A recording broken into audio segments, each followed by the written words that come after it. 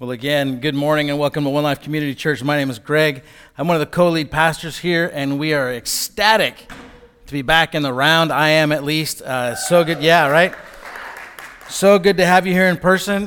We are also super excited that you're joining us online, and if you are, I want to make sure that you know one of the best places to do it is at www.onelifeseattle.org/live, and there's some extra goodies there for you, and it's a really cool opportunity for you to connect with some stuff that we've got going on. So, with that though, Rich already explained kind of what we have going on here, but I'm going to add my 2 cents to this. One of the things about how we set this up is we have the Word of God, we have the body and the blood of Jesus, and we have a Holy Spirit representing the candle. So for me, this is a very Trinitarian setup, but it also, with that, ties into what we're talking about in the 1 John series, God is love. And as we go through this, it's going to become really clear that God existing as community has a huge impact on everything that we do.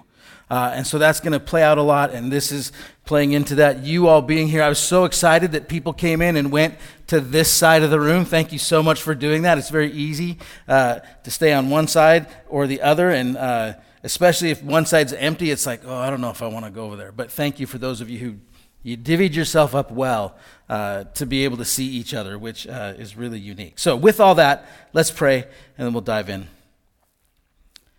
God, I give you great thanks this morning for this day and for your presence with us. I ask that as we are gathered together, both in person and remotely, that you would speak to us in that space the only way that you can, that is unique from everything else. God, there's something you can do that no one else can do. And so we ask whatever work needs to be done, whatever word that needs to be heard, whatever thing that needs to be spoken, that it would happen, and you would be honored and glorified in that. Help us to love you and love each other well. We ask this in your name, Jesus. Amen.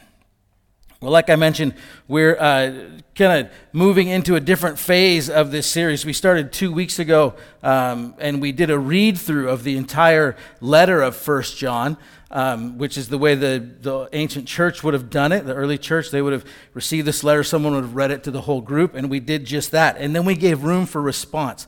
And we had 21 different responses, which is really awesome. And if I'm going to run through a couple of them. There's lots of emphasis on Jesus being God, that there's an emphasis on fellowship and completing the circle of fellowship with each other and with God.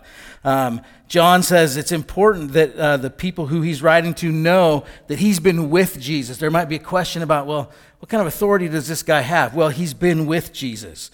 There was a really cool connection of someone said, yeah, well, we were reading, my mind kind of wandered off into how do we address the homeless situation? How do we help out?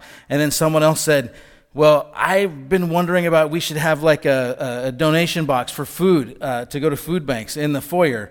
And it was just this great moment of like prayer happening, action happening, and now we have a donation box in the foyer to go along with how we help HIP, the Hunger Intervention Program. So we have 2 ways now to help out with food.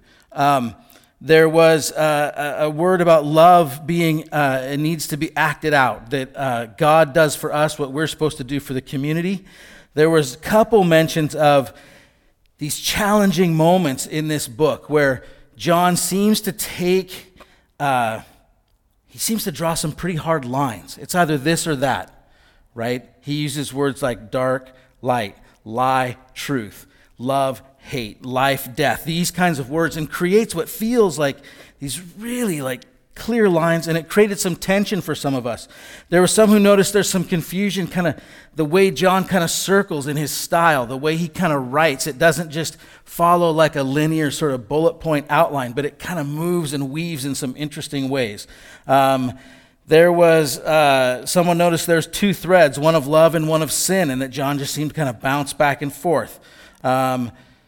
There's a whole bunch more. I'm not going to read all of them. That'll be enough for now. So thank you all. We have taken these.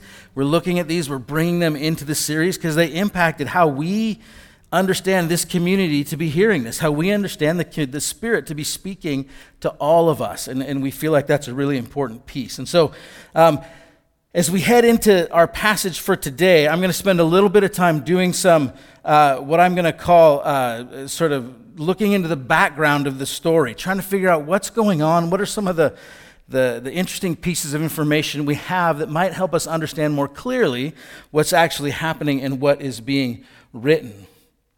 We try to ask some questions in this, like who wrote it, who's receiving it, when was it written, are there any cultural or societal things that we can learn that'll help us understand? Maybe there's a big event that happened in the space they're in that lets us know, John's probably writing specifically to get at this. And lots of letters have information from the New Testament, have information both within the text and some outside the text. These letters, and when I say these, I'm actually meaning 1st, 2nd, and 3rd John, because they're kind of uniquely related, so I'm probably going to refer to them, the three letters, as these quite a bit. But these three letters don't really offer any of that helpful information. There's, I think we mentioned that it doesn't follow the pattern of a formulaic Greco-Roman letter that has like an introduction, like so-and-so says hi to this group of people, and here's the reason I'm writing, which we actually see in quite a few of the New Testament letters. Like if we have Romans, we see Paul starts off with Paul, a servant of Christ, and then he says to all in Rome.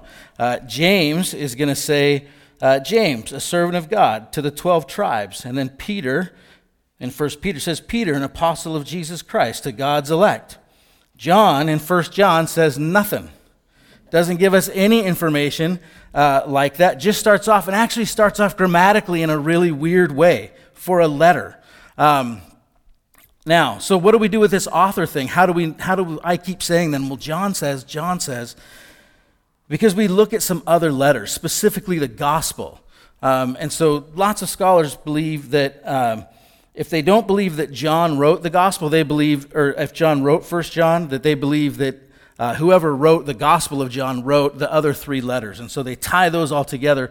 Lots of people will say that the Apostle John wrote the Gospel, so they tie it in that way. But some of the similarities you can see in John 1:1, in the beginning was the Word, and the Word was with God, and the Word was God. 1 John 1:1, what was from the beginning, what we have heard, what we have seen with our eyes, what we have perceived, and our hands have touched, this we proclaim about the word of life. So there's lots of similarity in the language there. If we look at John 8:12 and 1 John 1:5, in John 8:12, when Jesus spoke again to the people, he said, I am the light of the world. Whoever follows me will never walk in darkness, but will have the light of life. And then in 1 John 1:5, and this is the message that we have heard from him and announce to you, God is light, and there is no darkness in him at all. And then John 15:12, my command is this, love each other as I have loved you.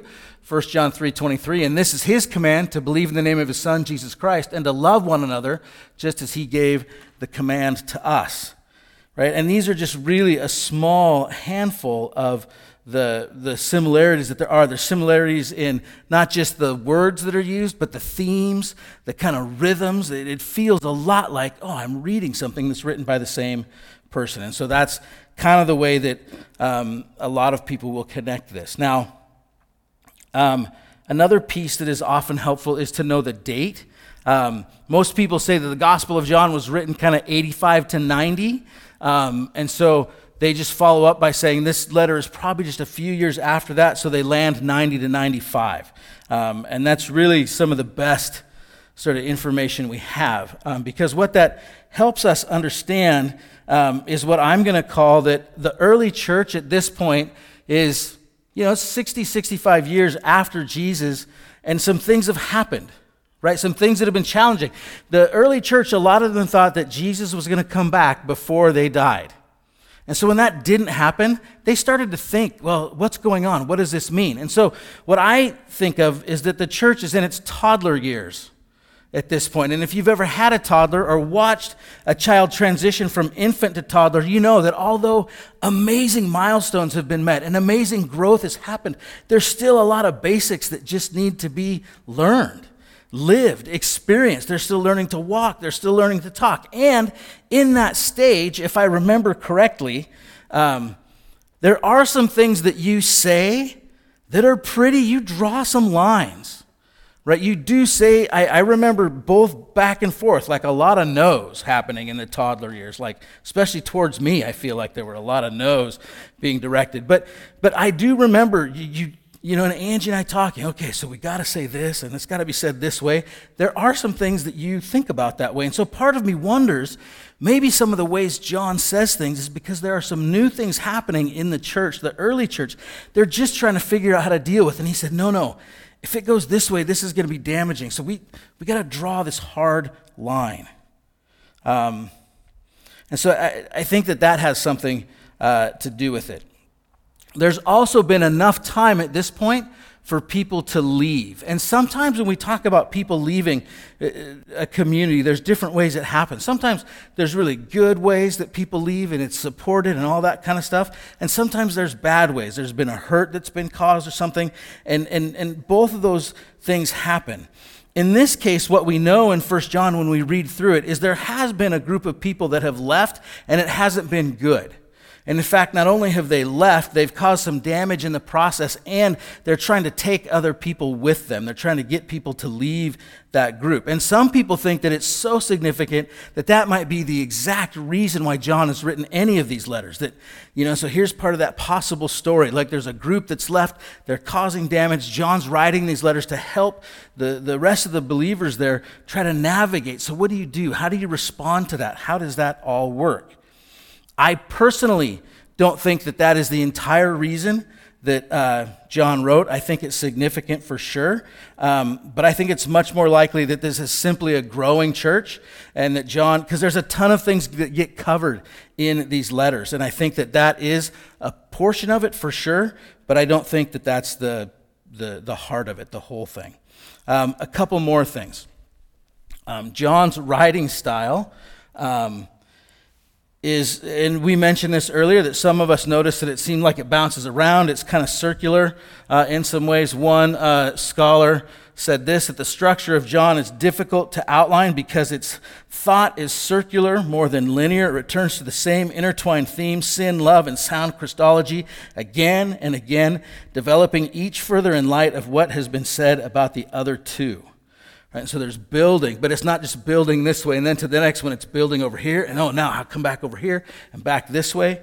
And Constantine Campbell, this guy, he said, the major themes of 1 John are knit together in a rich tapestry. And so there's this idea that maybe instead of, an outline, things kind of weave and move back and forth. And so one of the things we have to know about this is we cannot force this letter.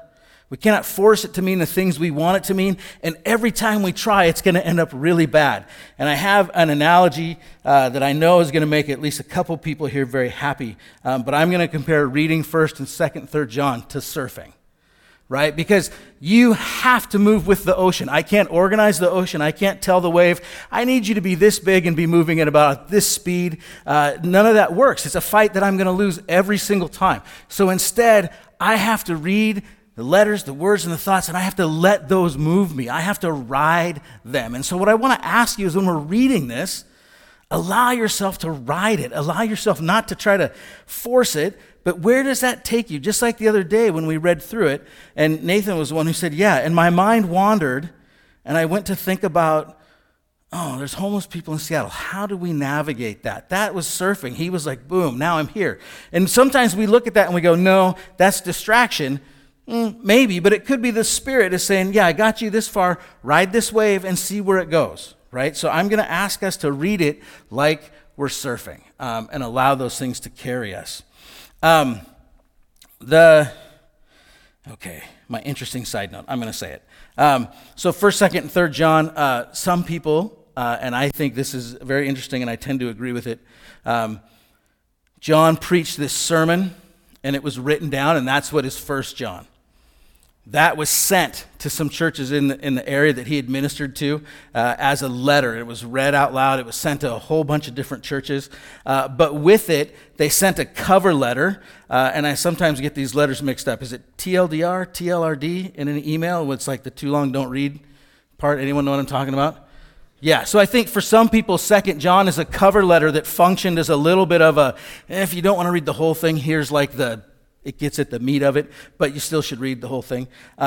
And that 3 John was sent as a very specific letter in the community. So here's what people think was happening. John writes this letter, preaches this sermon, it gets sent to a bunch of different churches. And in the process of that, there are some people who have left, and they're being a bit of an issue. And so John is sending some missionaries and some ministers to go and minister in these churches, and they're being turned away by some people. And so 3 John is a letter specifically to a person in one of these churches that says, hey, there's this person in your group who's been turning people away. I need you to talk with them. We need to be inviting people in. Right? And they all overlap, and they all have these great moments where they kind of connect and meet. And so I just think that's a cool way to show the connection there. The last thing that I want to say before we actually dive into some text is what I'm going to call, I mentioned it before, the this or that statements. Light, dark, true, lie, liar, love, hate, life, death, acknowledges the Son, denies the Son. Those are a few of them. These feel really difficult for us at times, but I want to hopefully encourage us through a recent TV show called Stranger Things. If you haven't watched it, I'm going to try not to spoil anything. There's a group of friends, predominantly kids. There's a couple of adults that get connected to it in a small town that encounter some very aptly strange things, monsters and other kinds of things. In the process of this, there's this line that comes up, this friends don't lie. Right? And it gets used a lot. And it becomes this, and it feels very hard. It's a hard line. But what ends up happening is they use this as sort of a diagnostic tool for themselves and for others to sort of realize, is the person I'm engaging with or myself, am I being a friend or are they being a friend right now? Right? And so it's a way to help them figure that out. And I have a couple of clips because I think they're short clips, about a minute apiece. I think we tend to receive those lines in a certain way. And this is going to help us with that. I do want to let you know, too, if you've been here in the past, I have a bad history with movie clips, specifically if I tried to edit out inappropriate language, but this time I actually got it right, so don't fear. Okay, here we go. We need some volume. You're going to see him soon. And not just in that head of yours, you're going to see him in real life. I feel like I'm making progress with these people. Friends don't lie. What? You say soon on day 21. You say soon on day 205. You now say soon on day 326. What is this? You're like counting the days now, like you're some kind of prisoner?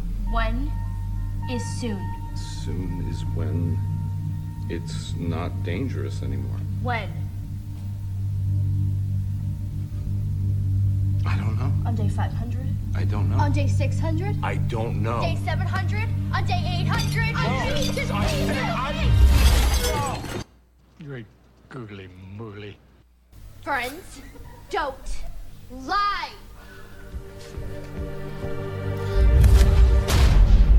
So that's one scene, and you can see how that was received. And what was being communicated there was, I don't think you're telling me the truth, and so I'm going to reiterate this line to you. Friends don't lie, because I want you, if you have something different to say, here's your moment. Now here's the other scene that I want to show.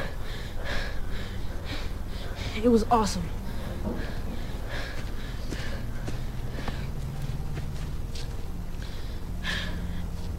Everything I said about you being a traitor and stuff, I was wrong.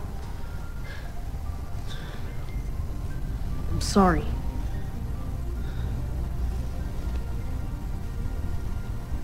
Friends don't lie. I'm sorry, too. Me too.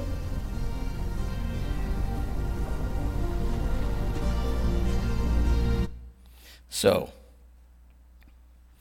we have two scenes where that line is used. One, it's used to sort of to make that line. Like, look, I think you're on this side of that line right now, and I'm calling you out. It's not that I'm saying you can never be in a relationship with me or never interact with me or that you're always this way or always going to be this way.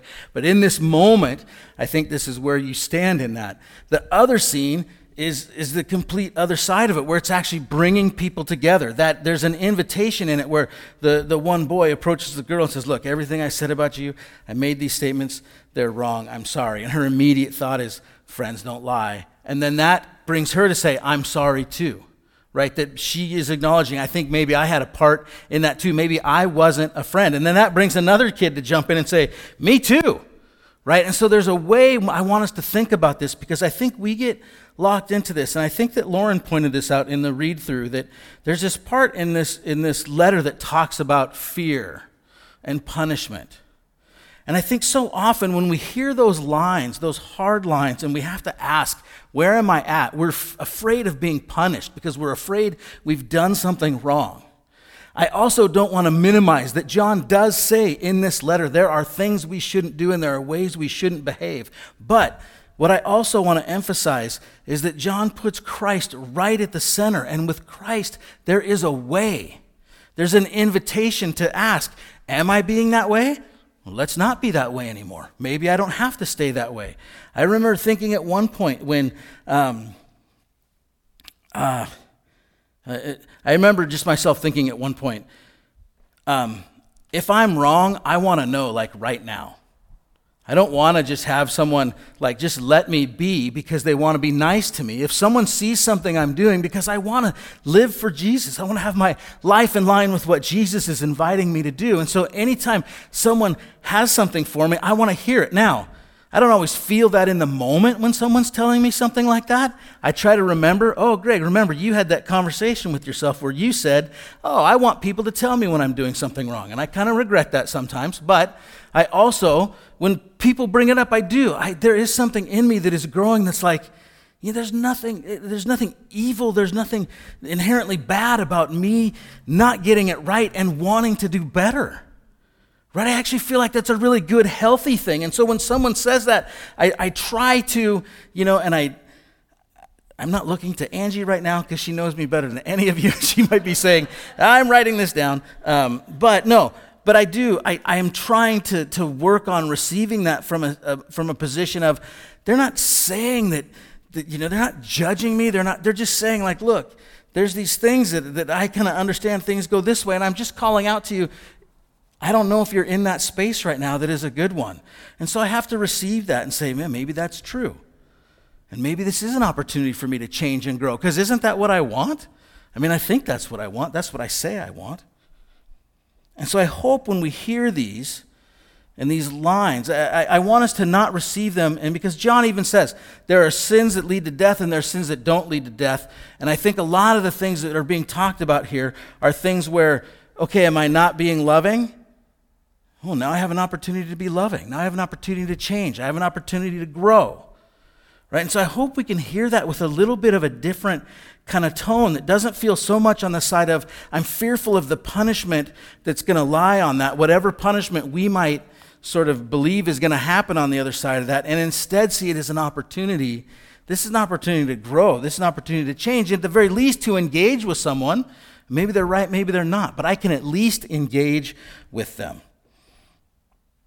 And so, if we can take all that and keep it in our hearts and minds, here's the opening of 1 John. This is 1 through 4. That which was from the beginning, which we have heard, which we have seen with our eyes, which we have looked at and our hands have touched, this we proclaim concerning the word of life. The life appeared. We have seen it and testify to it, and we proclaim to you the eternal life which was with the Father and has appeared to us. We proclaim to you what we have seen and heard, so that you also may have fellowship with us. And our fellowship is with the Father and with his Son, Jesus Christ. We write this to make our joy complete. So John starts off, I'm going to leave that up actually. John starts off with a proclamation. In fact, he says twice, I'm proclaiming something. He says it in verse 1 and verse 3. But then what is he proclaiming? And why is he proclaiming it? Well, he says that I'm proclaiming something that was from the beginning, something that I've heard, seen with my eyes, looked at, my hands have touched this, that all these are true about this thing that I'm proclaiming to you. that he says is the word of life, which we're going to also see is Jesus and the message of Jesus. So Jesus and his life, I think for John, are so intertwined, they're so connected that they can't be separated. There's such integrity between Jesus and his message, Jesus living and the things that Jesus says, that they're one. They can't be separated. And so John here is saying that he's been with Jesus in the flesh, and that his testimony has some extra validity because of that. And this is one of the things that was brought up in the response time last 2 weeks ago, that actually has some weight to it when John starts off by saying, hey, I'm writing to you about Jesus, and you know what? I was with Jesus. And he says that we're telling you about Jesus, telling you about this word of life so that you can join us in knowing the word of life. That we can all have fellowship together with God the Father and Jesus the Son, and this is going to make their joy complete. In here, this word fellowship is super important. It's a Greek word, means koinonia, and I know there have been songs written about it, and there's lots of ideas about what koinonia means, and sometimes it gets, I don't want to say watered down, but it gets sort of watered down into this, like it's really about being buddies. But it means participation, close association between people, emphasizing what is common between them. And so this is the story then of John's deep love and devotion to Jesus, expressed in his deep love and devotion to the people he has ministered to in these churches that he's pastorally cared for. That John and these churches have shared life together. They have participated in each other's lives. When Angie and I moved to Seattle in 1998, I was a campus pastor at the University of Washington, and Angie was starting a teaching job. And we had both lived in community-style housing at some point in our lives, and we had this dream that we wanted to start something like that at UW, a community house we could have college students live with us. And sometime, I feel like it was in the fall of 2020, Angie said to me one morning in our kitchen, I just need you to know, like, this is going to happen, and I'm praying for it, and I'm just going to live like it's going to happen. What's that? Oh, sorry, 2000, yeah. Thank you. I do some time traveling now and then, it messes things up. But in 2000, yeah, and so Angie kind of launched this moment where it was like, okay, and I was like, oh, we'll see. But in July of 2000, we moved into a house in Wallingford through some financial miracles, and we had one day alone before college students started moving in with us. And from then, over the next 15 years, we had anywhere between 4 and 7 college students living with us all the time. And we shared everything. We shared food, we shared chores, we shared space. At one point, for the first several years, there was one full bathroom. And so at one point, there were 9 adults navigating shower time. Right. I heard a couple over here. Yeah, no, it was rough. And thankfully, one of the board members for the campus ministry I was with said, yeah, you can't do that anymore. You and Angie need your own bathroom with your own shower. And so we made that happen. But the point is we navigated all that. And my idea was if you can still care and love each other when you're trying to navigate 9 people through shower time, food choices, we let all the students pick the things they wanted to cook. Sometimes that was great. Sometimes it was not great. Some of them knew how to cook. Some of them didn't. Some of them knew how to live with other people. Some of them didn't. But we worked through all of that together.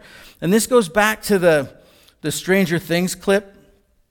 One of the things that I'm convinced of is that those hard lines, they can't be lived out well outside of community. They have to be figured out together. Right? And that's what we experienced in this house. Our first year, we had some rules. Our second year, we had a manual.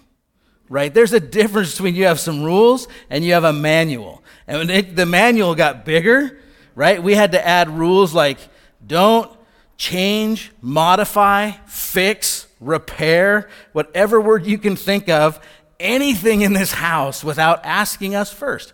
We didn't think that needed to be a rule until people started messing with the electricity in the house because they wanted a dimmer switch in their room and these kinds of things. Or, people coming in with cinder blocks and just dropping them on the wood floor. We had to start making rules because this just wasn't stuff they ever thought about. And so we had to navigate those things. But there were also times when, after that, and we were in that house with just our kids for a little bit, and people would say, it must be so nice having the house like all to yourself, and you can go into any room you want, really, at any time. And I remember thinking, yeah, but there was something really beautiful about that being together. There was something really beautiful, honestly, about not having to cook every night. Something really beautiful not having to do, just my family have to do all the chores, right? It was a bit of work to manage some of that, but when everyone worked together in community, loving one another, it was great. And we would have these gatherings. The Tuesday before Thanksgiving every year, we would have students over, and we'd have anywhere between 60 and 90 students gather in my house and pour out onto the front porch for Thanksgiving party.